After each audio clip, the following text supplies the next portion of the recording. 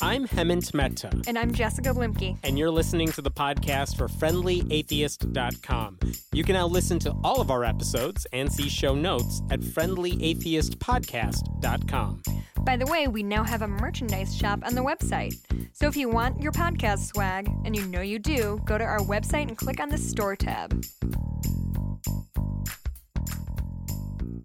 Rob McWilliams is the founder of the group Southeast Texas Atheists Helping the Homeless. I don't need to say much more than that because the group's name speaks for itself. So thanks for joining us tonight, Rob. Thank you. Can you give us a little history about the background of your group?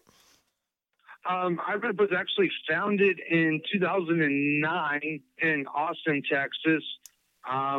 We currently have 15 chapters throughout the United States and one in India. Wow. Our chapter started up in September of last year, and we've been doing our monthly giveaways to the homeless every month since then in our area. So you're saying there's like 15 odd chapters of atheists helping the homeless. Like that's specifically the goal of these groups.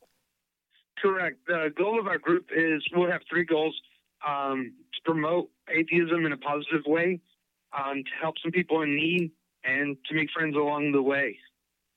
So what makes churches tend to be fairly well known for their charity work in many circles. So what makes your group different than your average church volunteer group?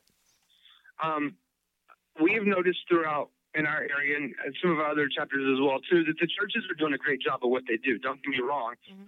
But when the people show up to get help, they have to sit through a sermon or be prayed to or pray. Convert if they're not already of the religion of the church that's doing the helping. And sometimes they don't want to do any of that. We offer it with no strings attached. They come out, take the stuff that they're going to need, and shake their hand and tell them have a great day, and we'll see them again next month.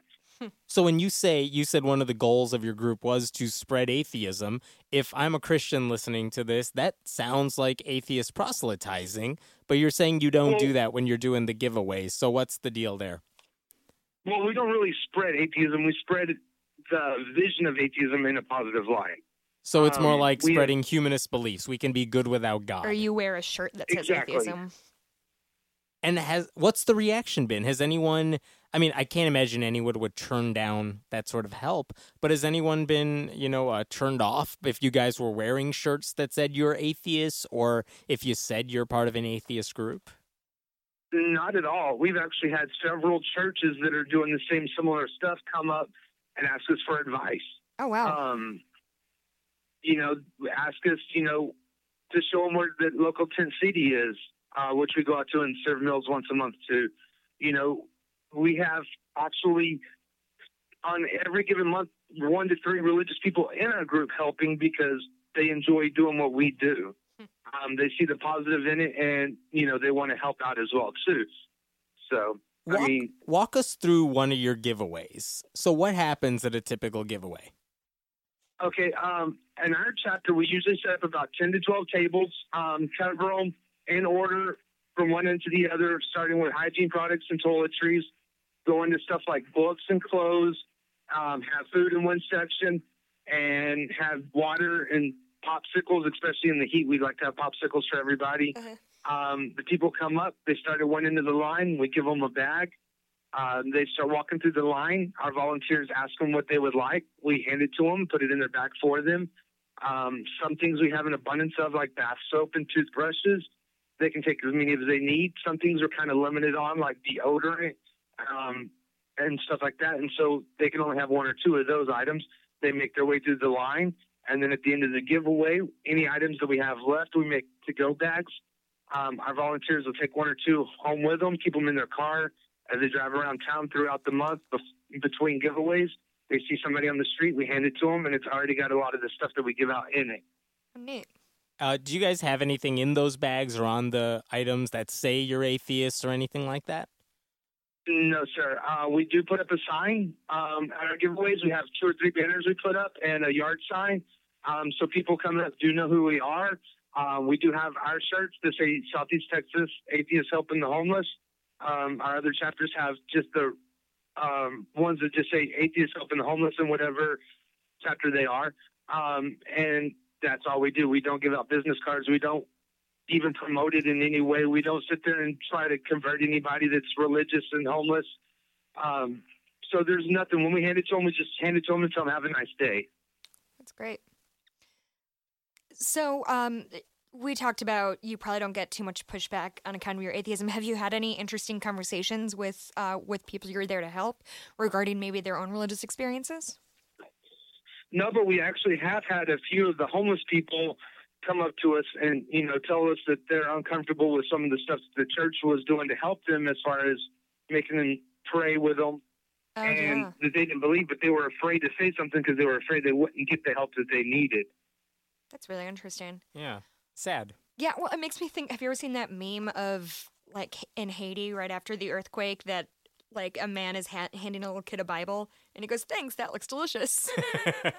Like, this is not what I need right now. We actually had a pastor that volunteered with us on 2 of our giveaways, and he knows while he's there that we don't have any religion whatsoever. So they can't, we ask them not to say, God bless you, not to hand out any religious materials, anything like that. And they've been respectful for it. But he said that he was actually kicked out of his church because when they had went to New Orleans after the hurricanes, that his church wanted to go give Bibles, and his idea was to give, a tent or a sleeping bag or some things food. People need. And they told them they could use the Bibles more than they could the items that they, could use on a daily basis. He basically told them they were full of it, that these people needed food and shelter and, water and deodorant, and they didn't want to do that. So they basically ousted him, and he found us and actually volunteered twice with us. Wow. And thanked us for doing what we do. I've been reading about this stuff for a long time. That's the shit that will never stop surprising me. That, like, somebody who sincerely believes that they're helping somebody by flying their ass all the way down to, like, a poverty-stricken area. I mean, like, here's a book. And that's their solution? I think my favorite version of that story, and I think this is legit. I don't think it's like an urban tale. Snopes needs to debunk this. It's that some Christians realize that in North Korea, Christians, you can't be religious there. It's like this dictatorship. So they ship them Bibles secretly. And it's like, you're helping them get killed. Yeah. That's not helping. Send them parachutes of food. They'll find a way to make use of it.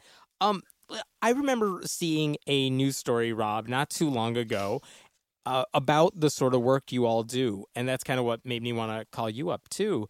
And one of the interesting things I remember seeing in that interview is that one of the people you were helping, correct me if I'm wrong, they said something like, when church groups come to help us, they kind of give us the food, and maybe they pray as well, but they kind of give us the food and then maybe get their photo op and they leave. It's kind of like a really short mission trip. And they said when your atheist group comes to help them out, yeah, you give them the same stuff, but you actually sit there. You have lunch with them. You want to get to know them as human beings. And yes, I just wanted to know what you thought about that. We spend anywhere between 30 minutes to 2 hours in Tent City with them. When we bring our meal, we eat with them. We treat them just like we would our best friend or our neighbor. We ask them, their backstory, get to know them by name.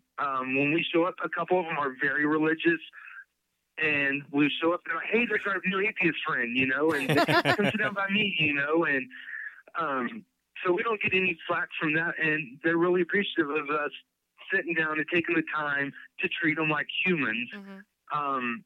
And like we went out there yesterday after our regular monthly giveaway to take out some supplies we had collected. And we had a group of probably 12, 15 of us that went after the giveaway. And we were out there for about an hour, hour and a half in the heat with them and, talking to them about what they really needed most. And, of course, they were saying stuff like jobs, which that's not something that we specialize in. Yeah. But we were able to give them some information of where people that are hiring and stuff like that. But we take our kids out there. I have 3 beautiful girls that we're about to adopt, and they go out there with us, and they run around and talk to them and make friends with them. And, another volunteer had her kids out there, and they treat those kids with respect, and it teaches the kids to pay it forward also. And that's one of the things we really like about our group being family-friendly is that we always have kids involved with it. If they're playing half the time, and then half the time they're at the tables with us actually handing stuff out to the people that need it. and it really instills on them at an early age that there's always somebody worse off than you, and, reach out and help somebody. I remember seeing a video, I think we shared it on the Facebook page, but it was a Facebook video where basically this guy who was a hairstylist went around and gave free haircuts and stuff to people who are homeless, because that gives them the confidence to go into that job interview to do what they need to do. As someone who has spent a lot of time with homeless people, which unfortunately I think a lot of people, and myself included, haven't done, what have you learned about them that kind of debunked your own stereotypes about that community? Honestly, I really had no stereotypes because I was homeless for 3 years. I was bad into drugs. I was in a real bad spot in my life. And, I met a woman and she reached out to me and said, here, come home with me one day, take a shower, get cleaned up.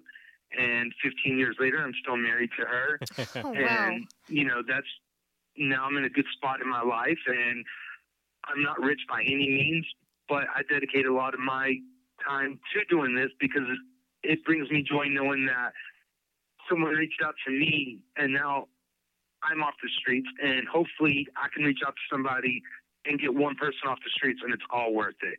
Yeah. What did your own homeless experience, how does that help you connect with them in a way that maybe other people can't? Yeah, it really did. I can sit there and tell them stories of how we broke into abandoned restaurants and changed the locks so we'd have a roof over our head when it poured. And that really showed them that, I've been in their shoes. And it seems that they do open up to me. I bring people out there all the time to Tent City, new people, and they basically said if they don't come with me, they're not welcome there until they get to know them. But anybody that I bring up there, then they're more than willing to have up there.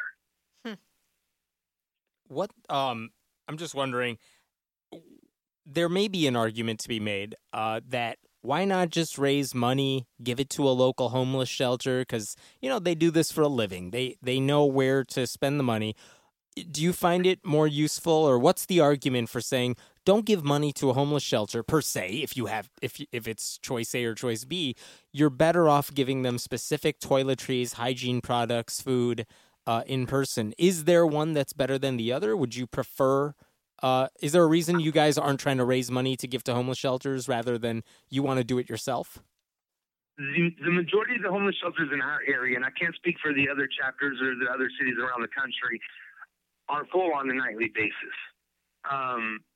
The biggest one in our particular area is the Salvation Army night shelter. They do charge $15 a night. Couples are not allowed to be in the same building at night. They have them separated by gender. So if it's a couple that's dating or married, they're spending $30 to spend the night in the night shelter and not even getting to see each other until in the morning. So a lot of the people that are in stuff like Tent City prefer to be out there than in there because they are with their loved ones. There's really, it's hard to say which is better. They both offer different things. But we do have another one here that it's not an atheist one, but it is secular. They don't do any religion there. And they offer a shower and they offer a laundry facility, but they only have one washer and one dryer. So it's first come, first serve, and we bring them laundry soap and, stuff to wash. We built them a shower in Tent City, a camping shower. How did you do that? We just bought the actual camping shower from Academy, bought them 4 or 5 tarps to wrap around it. They went up themselves and got rocks to put underneath it. They go down block and a half from Tent City to some local businesses, fill up some buckets of water, fill it up, and then they have a kiddie pool they put underneath it to catch the water. They catch the water and they use that water to wash their clothes and stuff with. Wow. So I'm curious, I know when people think they're going to donate to a homeless shelter or to the needy, that they tend to think of specific things. They're going to give, canned food or dried food and things like that. You mentioned toothbrushes, deodorant. Is there something that that the homeless tend to need that goes that people don't think of. For example, and I'm trying desperately to find this company, but there's a company who does like a Tom-style buy one get one or buy one Sandals, giveaway. shoes, right? Yeah, exactly. But they do for tampons. So like you buy a okay. box of tampons and they send a box of pads to a homeless shelter because that's a thing that homeless women need. You would never think about that. It's not a thing you think of. So do you have anything along those lines? I'm trying so desperately to find this company. The number one thing we're ever asked for from any of the homeless people are socks, new socks. Oh. That's the number one requested item, no matter who we talk to. Our chapter is roughly 45 regular volunteers and multiple ones that come once or twice, and at a time. But the majority of them are women in our chapter. So feminine products are something we never run out of. Mm-hmm. Through our Amazon wish list, we've probably collected 2,000 tampons and just as many pads. Oh, wow. And they don't slow down. That's one thing a lot of the donors donate is the feminine products. So let me bring that up for a second because I found this fascinating. When I visited your website for the group, there was no way for me to donate money. Maybe there is, and I just missed it, but there was no way to donate money, which is good because I was telling Jessica this earlier. I do get emails from people asking to promote like a GoFundMe page or saying donate via PayPal. And sometimes you can't vouch for everyone or you don't know where the money's necessarily going. I really, really lately hate dealing with money stuff, especially when I'm asking readers to go to another place. But when I visited, know the person or what their deal is. Yeah. But when I visited your website, you have an Amazon wish list that very specifically says, like, we're looking for this giant box of tampons. We're looking for a giant box of toothbrushes. These are the things we need, and this is how many of them we need. And if you purchase those items, they're going to come to the group, to you or to the group, and we're going to use them in giveaways. So it's very, very much I want to buy this product that I know is going to go directly to the homeless. I don't have to worry about, is my money going to be used effectively or anything like that. And by the way, for anyone listening, we will have a link to the Amazon wish list on our on the show notes. We'll have it up on the site as well. But I'm wondering if there was any thought into that decision. Why are you doing it that way instead of just saying, give us money, let us take care of buying the products? It makes people happy to know, like you said, that they bought a specific item that they know is going to go to somebody that needs it. Two, we are not registered as tax-exempt nonprofit. We do not collect money on a regular basis. 2 to 3 times a year, our chapter will do festivals. We did the Normal Festival. We did the Boomtown Music and Arts Festival, where we set up a booth. People walk through, get some information about us, have a tip jar. We haven't gotten any more than $20, $30 per event. We have to collect less than $5,000 a year to keep the nonprofit status. But when we do these festivals, it's more to get our information out than to bring money in. Because the more people that know about us, obviously, the more donations we can get as far as items. We don't like to take in money in general because money creates danger when it comes to stuff like what we're doing. Someone will have the possession of the money, they'll quit or leave. You never see that money. Right. People that donate it get a bad rep on it. Right. Really quickly, is there any legal issue you have with giving away items to the homeless? I'm wondering if you ever have any run-ins with the law because, I don't know, if like giving away food to strangers or giving away products to strangers, is that ever any problem for you guys? Each city that we have chapters in has to check with their local law enforcement and city. One of the big things with our region is know what they consider open foods. No pizza, no burgers, no donuts. So it's got to be wrapped up prepackaged, like granola bars sort of thing. Right. It's got to be prepackaged, individually wrapped, non-refrigerated items. And we checked into it beforehand, so we never had to worry about the legality of getting stopped and, told that we weren't doing everything by the law. Good. But we definitely check before to make sure we don't break any laws. Sorry to just jump back in. I finally found this company I was looking for. It's called Conscious Period, consciousperiod.com, and it's just the kind of buy one, give one. If you buy tampons through them, they will give a matching pair to the homeless? Yeah, a matching pair. A matching box or whatever. They do, I guess, pads instead of tampons, but regardless, if anybody's interested in that, check it out. Consciousperiod.com. There you go. is there anything else we're missing in this story? Because, again, the reason I wanted to reach out to you, it is such a fascinating group. And I've been following Atheists Helping the Homeless for a while. I'm actually surprised there were that many chapters. I didn't realize that. But what would you like to say to anyone listening? Yes, they can help out by going to the Amazon page, but is there anything else you'd like to share with people? More important than donating items would be getting involved in their local cities.